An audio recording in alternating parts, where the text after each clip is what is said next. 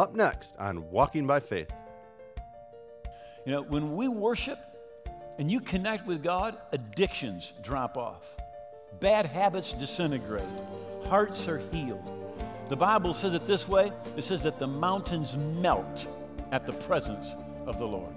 And there can be mountains in your life, but when you connect with God in worship, those mountains, they melt away.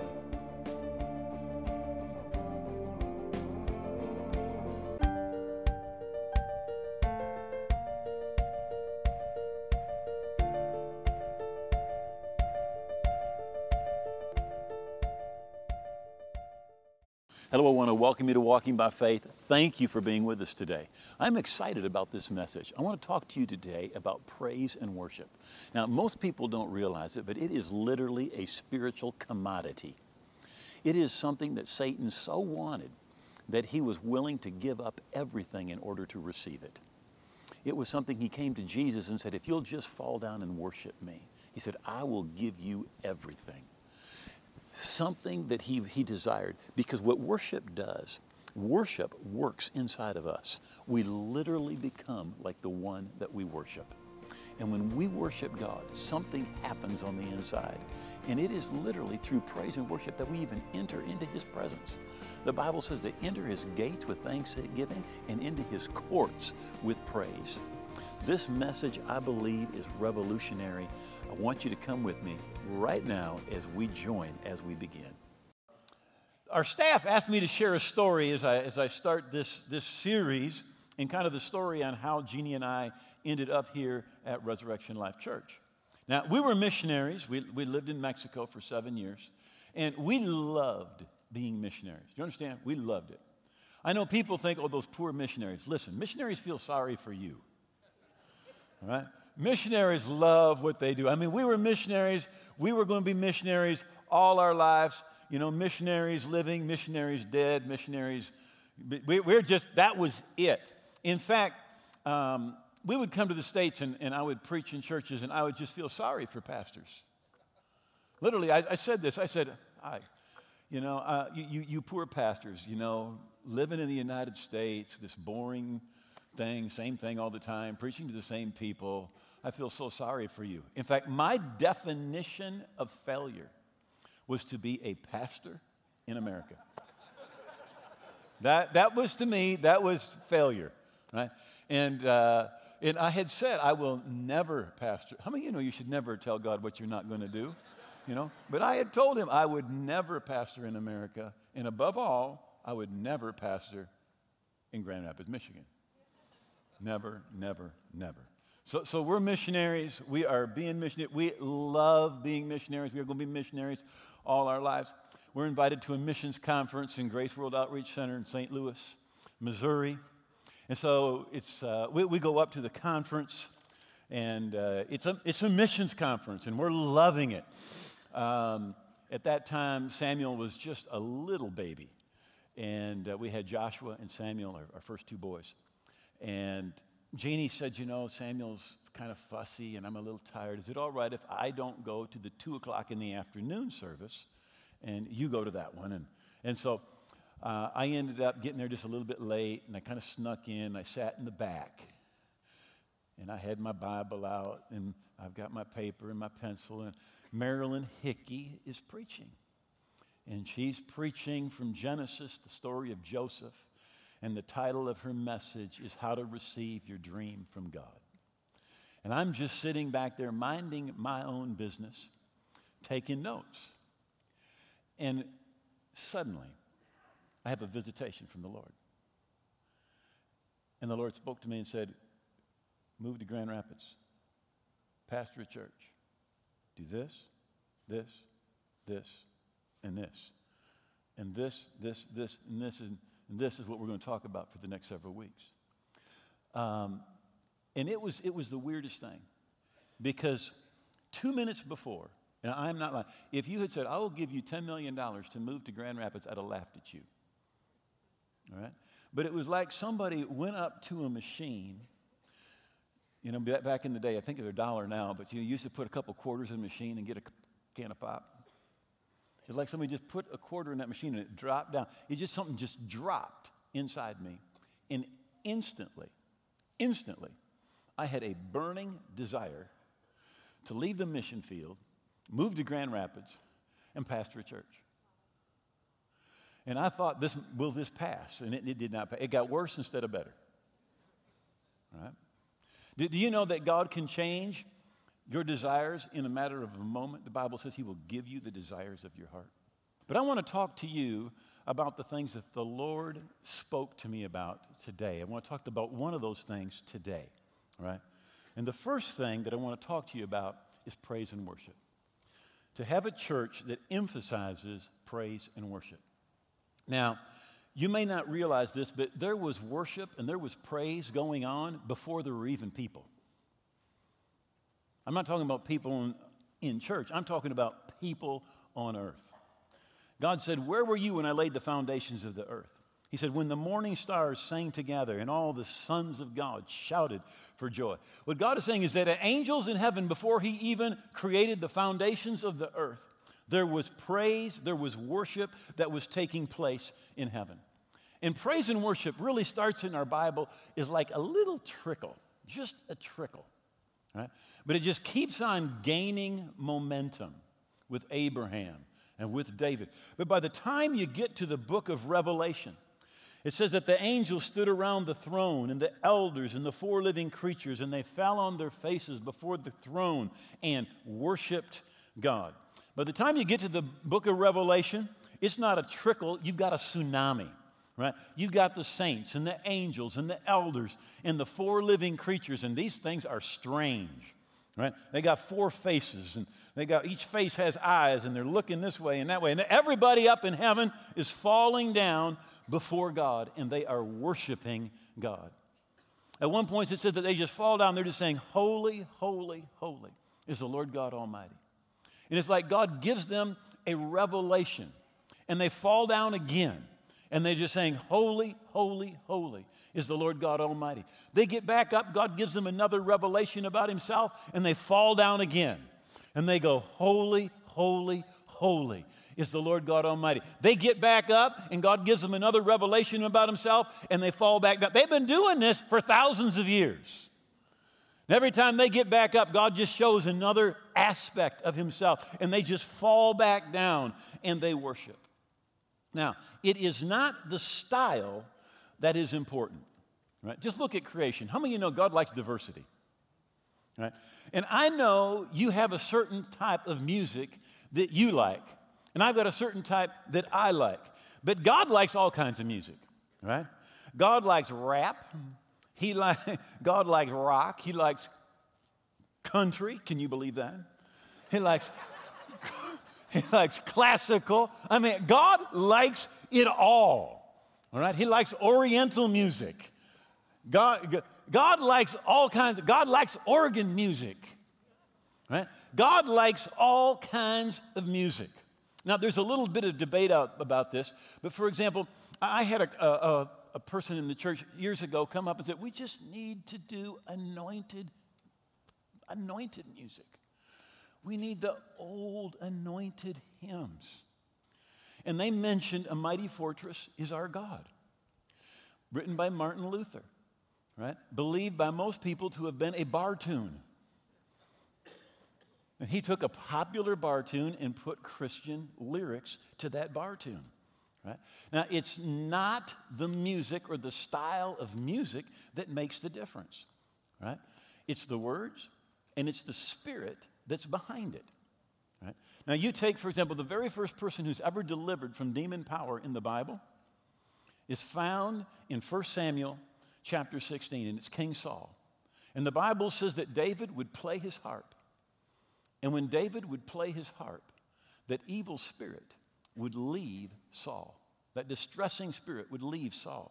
Why? Because the anointing that was on David when he played his music was so strong that there was deliverance from an evil spirit.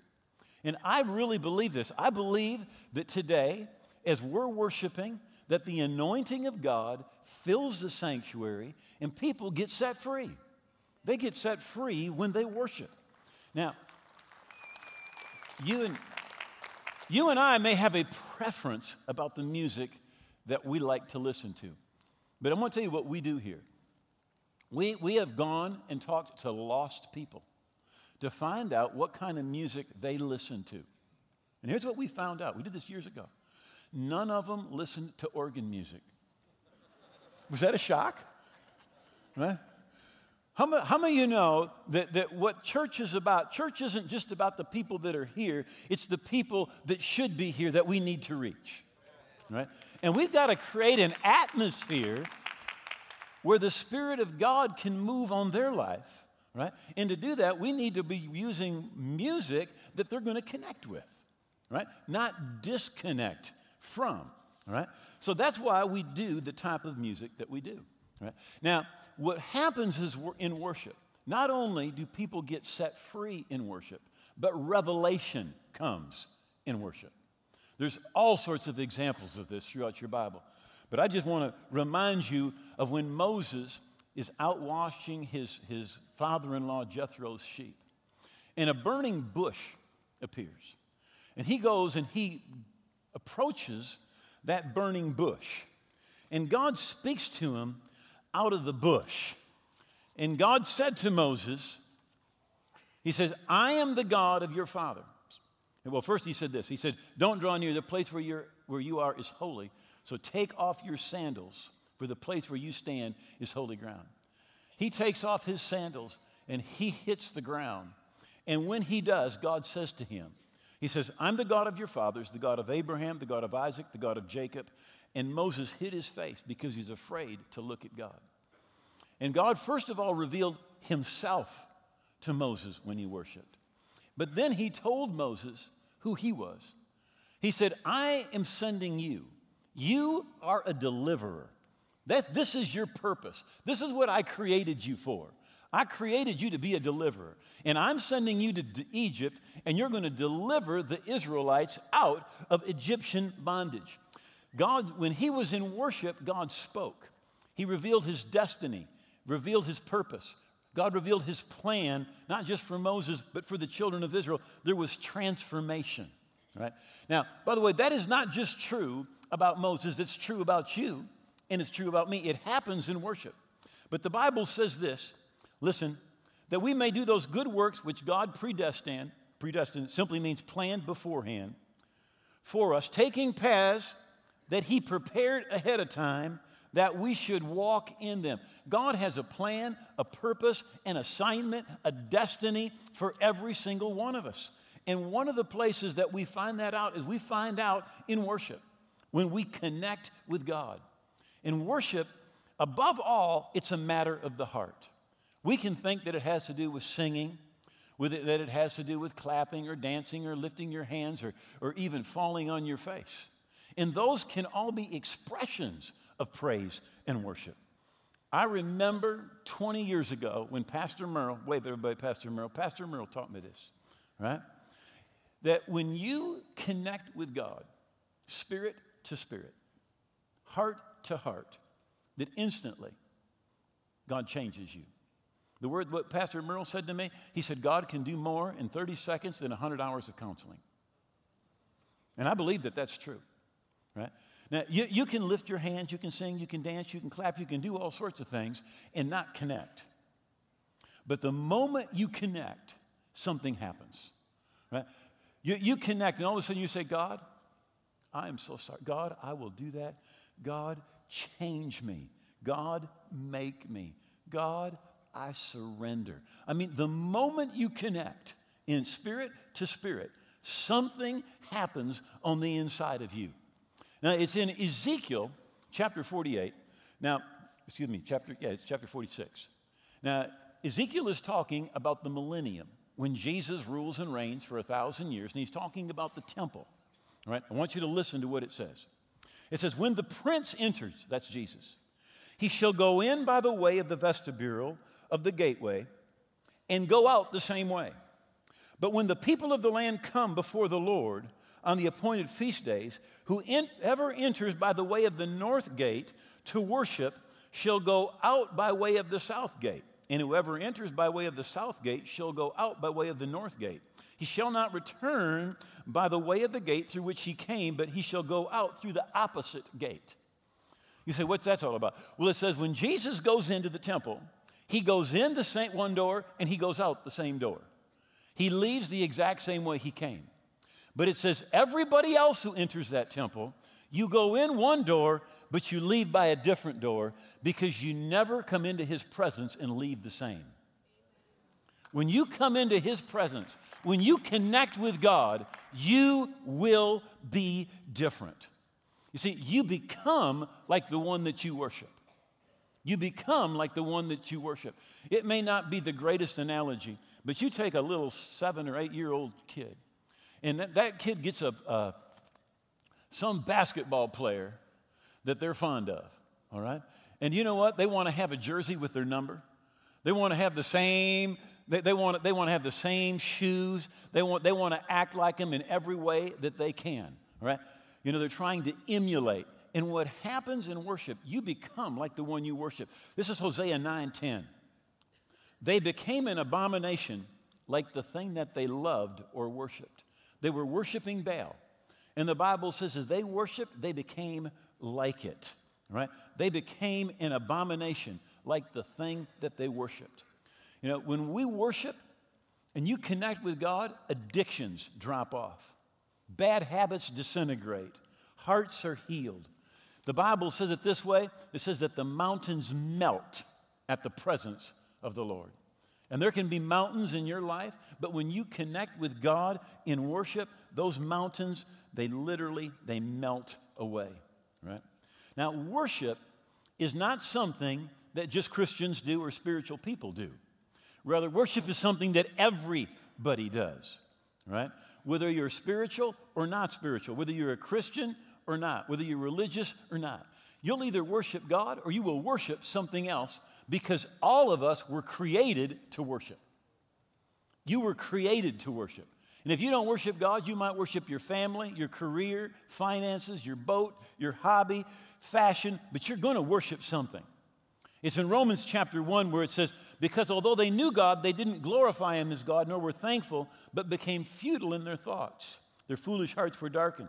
Professing to be wise, they became fools. They changed the glory of the incorruptible God into an image made like corruptible man, of birds, four-footed beasts, and creeping things. Verse 25, worshiped and served the creature rather than the Creator. If you do not worship the Creator, you'll end up worshiping some part of the creation. But you will worship because we were all created to worship. And it's something you cannot get away from, right? Now, again, we talked about how just by the anointing of God that comes when we worship, right? When David played that harp, that Saul was delivered. But it says over in Psalms, well, let's go to Matthew first. Matthew 21. Jesus said, out of the mouth of babes and nursing infants, you have perfected praise. And he's quoting Psalms 8, which says, out of the mouth of nursing infants, you have ordained strength. Now, Jesus called ordaining strength praise.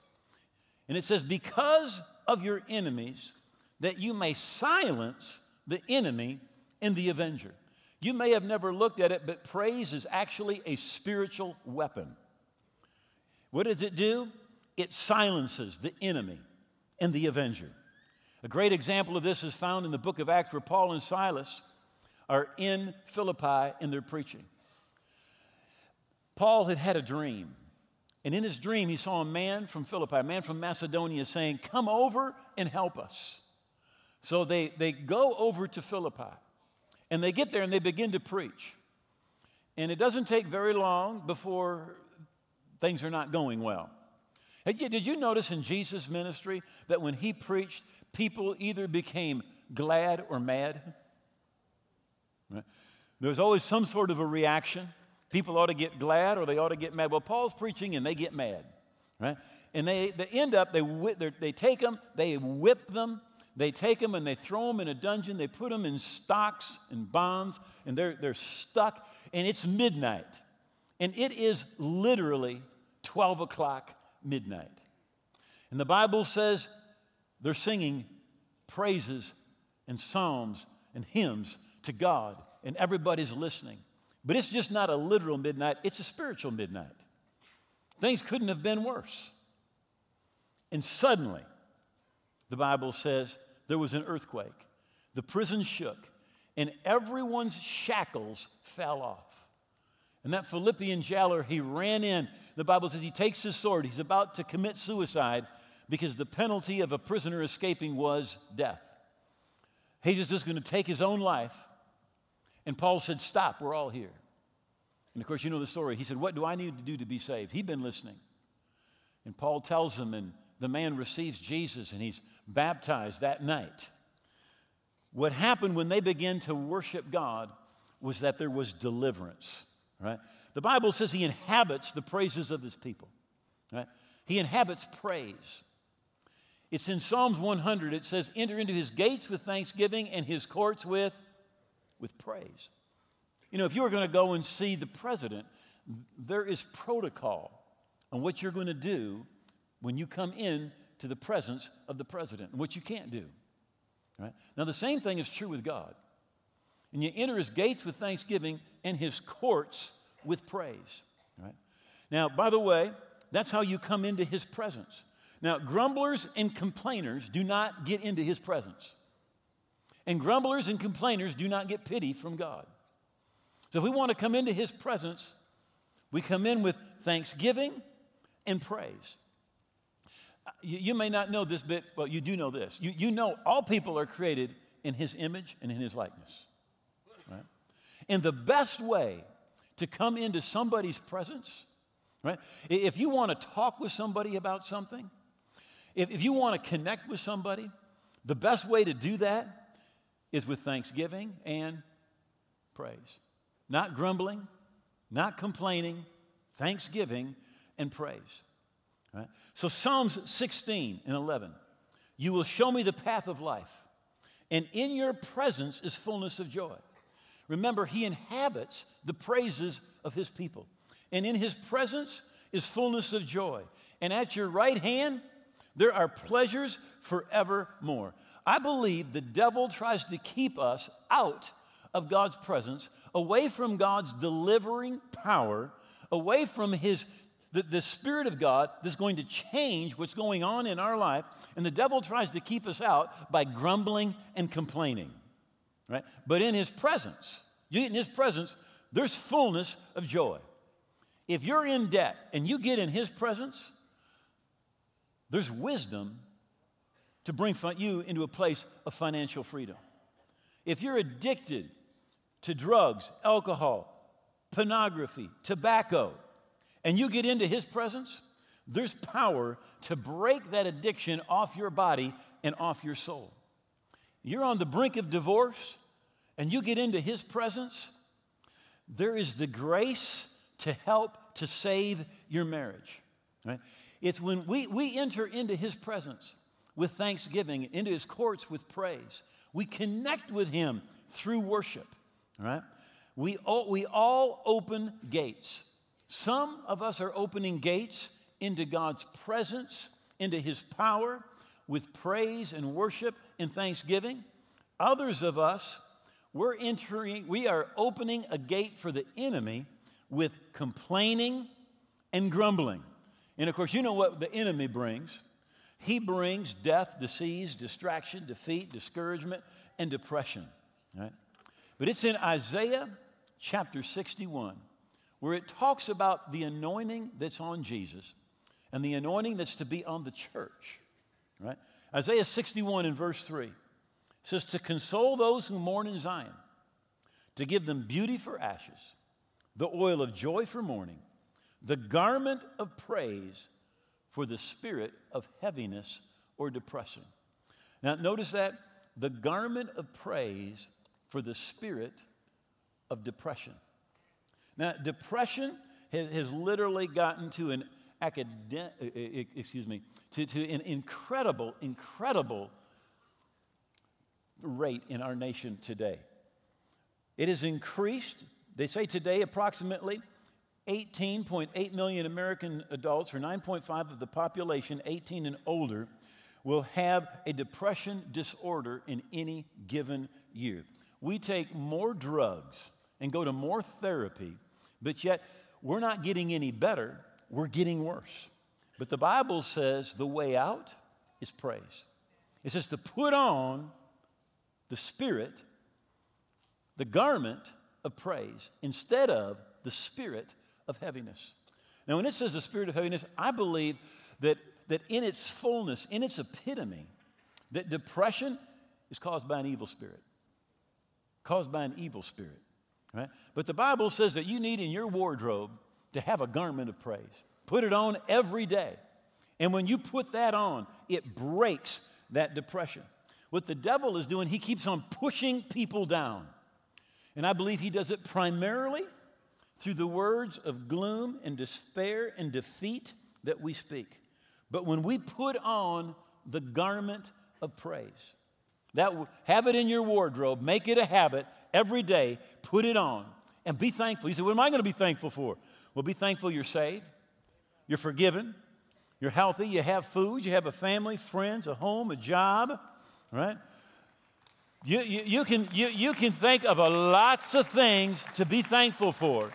And when you do, it breaks that depression. Thankful people are happy people. As I said, everybody's worshiping something. And it may be that you're not worshiping God. It may be you're away from the Lord, or you've never given your life to Him. And you say, I really want to get right with God. If that's you, you want to be forgiven and right with God, I want you to bow your head and pray this prayer with me. Say this from your heart. Say, oh God, I believe Jesus died on the cross. I believe His blood paid for my sins. I believe that He rose again. And I receive Him today as my Lord and Savior. I'm going to live for Him every day. Thank you for blood washing me from my sin, making me your child. I'm on my way to heaven. In Jesus' name, amen. You know, if you prayed that prayer from your heart, you are right with God. And you really are on your way to heaven.